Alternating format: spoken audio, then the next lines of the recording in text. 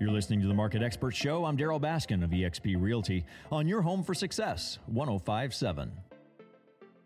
The business of property management, Matt Zalk with Keyrenter. We're talking about a process. Landlord, we've talked about horror stories and the intricacies of managing and water leaks and blah, blah, blah, whatever. By the way, Pamela Wright's here. Hi, I'm glad to be part of it today.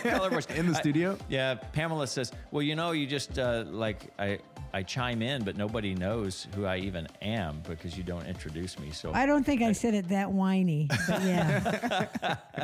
No, this is very sassier. interesting. So anyway, Matt, the process of managing is probably managing and leading is probably more defined and pronounced in a successful property management company than I think just about any business that I'm aware of, because there are so many moving parts, so many different people, circumstances. Talk about that. So we actually use so much software to keep track of everything, but we use, in addition to AppFolio, which is a standard property management software, and there's a Rolls-Royce and is an amazing software from the accounting perspective, the management perspective. There are so many pipelines in property management. And it used to be that you'd go into a multifamily property and there would be a huge board on the wall and it said make readies.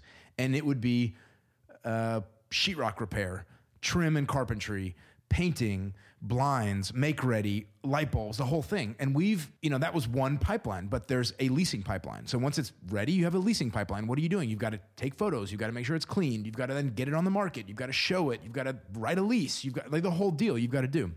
There's also renewals. There's also collections. So there's all of these pipelines, and we leverage HubSpot, which is a Salesforce competitor. It used to be a marketing platform, and now we've kind of flipped it on its head, and we have a number of automated systems that kick out of HubSpot. But essentially is we have all these different pipelines, and it looks like a Kanban portal. So it looks like a Kanban kind of layout. And so you move from the renewal pipeline, you move from 90 days out, it pops up in our software and it says, hey, there's a renewal happening at 123 Main Street. And we go, cool, we better make sure that the owner wants to renew this tenant. All right, owner, do you want to renew this tenant? We suggest the rent price go up. Price go up 3% or 4%, whatever it is. Great. You do? Great. Let me go to the resident. Resident, would you like to stay 75 days in advance of their renewal because they need to give us 60 days notice before moving out? 75 days before. Do you want to renew at this price? Yes, I do. Cool. Then we move them to the next step, on and on and on until we close the renewal out. And that is the same for each process, for leasing, for make readies, for anything else. And, I think the average person doesn't realize how much work it takes to do those things. So they say to us, you charge a leasing fee or a renewal fee or whatever. And we say, there are significant man hours that go into all of these conversations and all of these, to understand what the rent should be. Many people, we took over a portfolio last summer of 40 properties, and these property owners, bless them, love them, wonderful people. They never raised rents ever.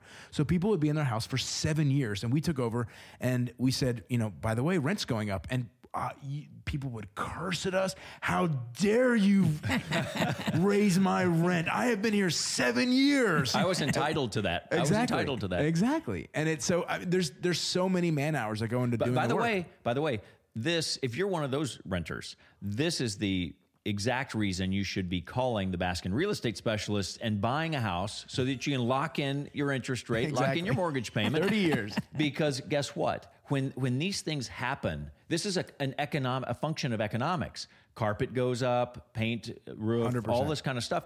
And the landlord is having to, if they're not raising the rent, what you're pointing out, Matt, is they're not raising the rent, you're not keeping up with the cost of supplies and materials and management. Correct. To keep the property nice. And so when we talk to owners that don't raise rents, what we say is, it's really bad for you to not raise rents on multiple levels. Of course, you're making less money every year. Your yield compresses. But the tenant that's been in there for 8 years does not want to tell you anything that's going wrong at the property. Yeah. They don't want you to come into their house, and they don't want you to realize, hey, by the way, that's weird. I had to do something. Now I should go and readjust their rent or think through. They don't want to alert you of anything, and so your house begins to degrade and crumble without you even knowing about it. It's how you go from a landlord to a slumlord. I wouldn't have thought about that. Right. Yeah. It degrades and you don't recognize it because you haven't, it was out of your mind. Rent comes in every month and you don't have to do a renewal. They're on month to month, et cetera, et cetera. And it just begins to degrade over time. And they don't want you to They don't want to be the squeaky wheel. What's your property inspection theory and philosophy? Oh, on my property. So as a business, anytime we have a move out or a move in, we provide an inspection. And that inspection it happens through Appfolio. It's got, 100 points on it. We'll check the air filter and all the light bulbs, and we'll check that nothing's leaking. We'll check, there's a whole bunch of things, right? But on my property specifically, I also have our maintenance staff go out and do a semi-annual check. And on that semi-annual check, they're gonna make sure that there's no pests in the property. They're going to make sure that they're minimal. I guess you can't ever ensure that there's no pests on a property, but that roaches aren't everywhere. They're going to make sure that the air filters are being changed. They're going to make sure that windows aren't cracked and nothing's leaking, and all the stuff that we as owners of property want to make sure are not happening. But we as a business also charge for that. So in my case, it happens to be a little bit left pocket, right pocket, because my ownership is in one LLC and the ownership of the property management business is another. But I pay the maintenance staff to do that, and I would recommend everybody do that. I think a semi-annual inspection is a really, really good idea. How often do you end up? Certainly will stop from having a big problem later. Catch them while they're small. Well, it can't stop you from having to replace your furnace or HVAC. It can having your filters changed frequently can, but if you have a 20-year-old filter, them showing up once a year is not going to make it's not going to stop your 20-year-old HVAC or condenser from going out. But how often do you think you evict from one of those inspections and be like, oh gosh, you're not staying? I rarely. I think on my property specifically, we rarely evict as a result of that. We might course correct a little bit. On the other properties that have subscribed to that program where we do semi-annual inspections, it's part of the sales process on the lease. So we say to them, hey, this owner has guaranteed they're going to at least change your filters twice a year. And so you have to do it the other times of the year, but we're going to do it. We're going to do it twice a year, and we're going to spray home defense, and we're going to do a couple of other things. And people love that, and that's a real proposition to a resident of a property.